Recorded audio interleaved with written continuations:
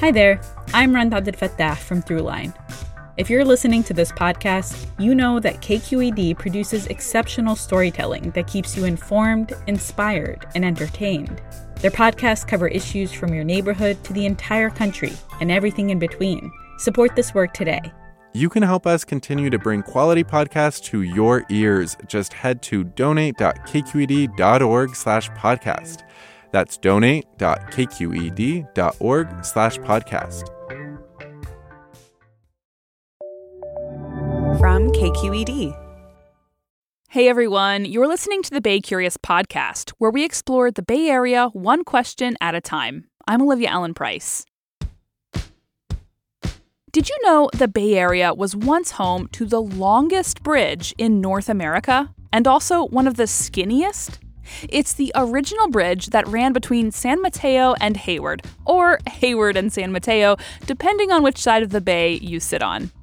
Kathleen McCusick of Redwood City used to work in biotech near Bridgeview Park in Foster City, which is how she came to ask us this question. I stumbled across a remnant of the 1929 San Mateo Bridge about a dozen years ago. I would love to know more about that original bridge in its heyday. We have a lot of spectacular bridges here in the Bay Area, but let's be honest, the San Mateo-Hayward Bridge doesn't get a ton of love. Today, we're putting her in the spotlight and learning more about the original bridge that helped shape our region. We'll be right back. Support for Bay Curious comes from Sierra Nevada Brewing Company, committed to brewing things the right way since 1980, because when you're a family-run brewery, there's no other way to do it. Sierra Nevada Brewing Company, still family-owned, operated, and argued over. And be sure to stay tuned through the end of the show so you can play our monthly trivia game for a chance to win some cool prizes. Hey, it's Glenn Washington from Snap Judgment, and if you love what you're hearing, and I know you love what you're hearing, please consider becoming a KQED member. You get special access to cool events, behind-the-scenes footage, and so much more. Plus, you'll sleep better at night knowing you did your part for the community you depend upon. It's in you. Please be in it. Visit donate.kqed.org/podcasts to sign up now. That's podcast with an S. Thanks. This week, we're answering a question from Kathleen that was selected by you, our audience, in a monthly voting round. If you want say in what we cover, vote in our current poll at baycurious.org. Okay, so Kathleen wants to know the story behind what remains of what was then called the San Francisco Bay Toll Bridge. We sent KQED's Rachel Myrow to check it out. If you've walked or cycled along the Bay Trail on the peninsula, you know it passes under the San Mateo-Hayward Bridge. My daughter and I were here on the weekend to ride bikes on the Bay Trail, and we came around a curve, and here was this astonishing little piece of a bridge, which raised all kinds of questions in my mind. Kathleen McCusick Googled it naturally, as did I, and there just isn't a whole lot out there. The best resource, one article written a few years ago for the Hayward Historical Society, an article written by this guy. John Christian, formerly an archivist at the Hayward Area Historical Society. We all met at the Bridgeview Park, where you can spy a little stub of the old bridge alongside the big new one. It's a noisy park. You can hear the traffic from the new bridge, not to mention planes flying overhead from SFO. This is the first time I've been over here. I guess I'm too Hayward-centric, but yeah, I've never really seen it from this side, to be honest. According to Christian, the Hayward San Mateo Bridge was originally proposed in 1922 by the Oakland Chamber of Commerce as a way to jumpstart commerce between the peninsula and the East Bay. Construction began in December of 1927. Flash forward to March 2nd, 1929, and we have the grand opening of what was then called the San Francisco Bay Toll Bridge. Now, quick production note, 1929 is a tricky time for sound reporters in the Bay. Much of the news footage from that era was still silent. To restore itself. What talkies there were typically brought sound to big national news stories. But the bridge opening in 1929 was a big deal for the Bay Area, and then President Calvin Coolidge participated in the dedication by pressing a telegraph button in Washington, D.C. that directed the unfurling of an American flag from the bridge. Then San Francisco Mayor Sonny Jim Rolfe, who was known to love attending celebrations of almost any kind, was the biggest local celebrity to show up in person. Not unlike the Golden Gate Bridge to the north, this bridge helped farmers get their goods to market. In the 1920s, the region on both sides of the bay was rural, as opposed to suburban as it is today. Farms, orchards, canneries, salt harvesting, and maybe because it wasn't designed primarily for commuter traffic, I think it's worth noting that the original bridge was only 30 feet wide, with just 2 lanes and about 7 miles long.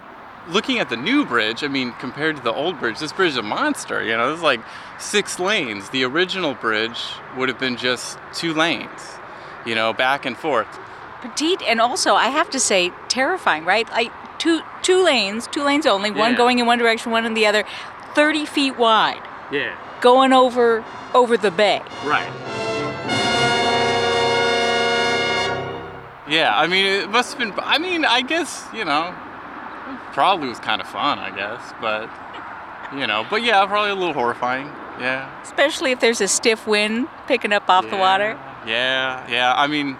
Driving a Model T Ford? Nobody was blown in the water, as far as I can tell. Fun fact, the original toll was 45 cents, about $8 in today's money. So, Christian says, adjusted for inflation, it was more expensive to cross in 1929 than it is today. Takes the sting out of today's $7 toll, or maybe not. Anyway, it wasn't long before newspaper articles were calling the old bridge antique. By 1954, 7,400 cars and trucks were crossing every day, because the rural towns on either side of the bay did become suburbs. You know, it was like a small bridge taking you to a small place, you know? And now it's like this, it's massive, like, you know, city center to city center. And the biggest complaint about this bridge was not how slender it was, but the electric drawbridge that went up on average 6 times a day to let marine traffic pass underneath. That brought cars and trucks on the bridge to a standstill. So in 1961, the groundwork was laid for the construction of a wider, taller bridge to be built just a few feet north of the original span. The old bridge was dismantled piece by piece, except for the small bit you can still see from Bridgeview Park today. According to the state's Department of Transportation, by the way, the new bridge is still the longest bridge in California. So now that you know the full story, any thoughts? I really wish that the pier were open and I could walk out onto the bridge. That would be like a dream come true.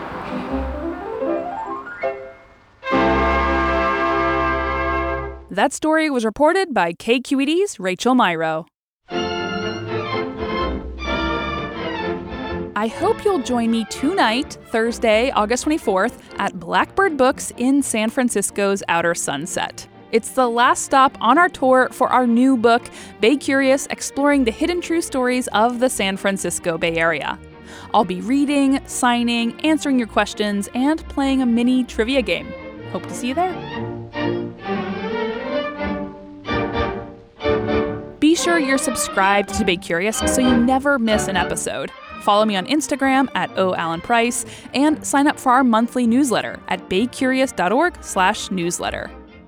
Bay Curious is made by Amanda Font, Christopher Beal, and me, Olivia Allen Price. Additional support from Jen Chien, Katie Springer, Cesar Saldana, and Holly Kernan.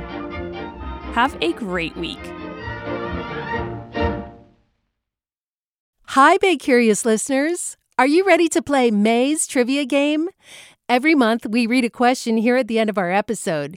You can give us your answers over at our website, kqed.org/baycurious, or just click the link in the episode description. Out of the correct answers, we'll randomly choose one lucky winner to receive a cool prize package with Bay Curious swag and Sierra Nevada goodies. Okay, our question for the month is, the world's longest-running pillow fighting contest was held from 1966 to 2006 in what Bay Area town? Our trivia quiz is made possible by Sierra Nevada Brewing Company. Good luck! Hey, it's Avery Trufelman, host of Articles of Interest, and I've got to say, I've been a fan of KQED ever since I was a little kid, and I would come out to San Francisco to visit my grandma. It was just what we'd always turn on every time we got in the car, every time we were making dinner and turning on the radio. It was always KQED. And then over the years, I've become a massive fan of KQED podcasts because this is local reporting at its best. These are answers to questions you've always wanted to know, interviews with exciting, unusual voices, necessary journalism, all told with love and care and artistry. And did you know that a majority of KQED's funding actually comes from members? It's just people like you and me supporting the programs they love, while also getting access to cool events, behind-the-scenes footage, and so much more. If you want to sign up and be a part of this amazing community, visit donate.kqed.org/podcasts to become a member today. That's podcasts with an S. Thank you for listening, and thank you for your support.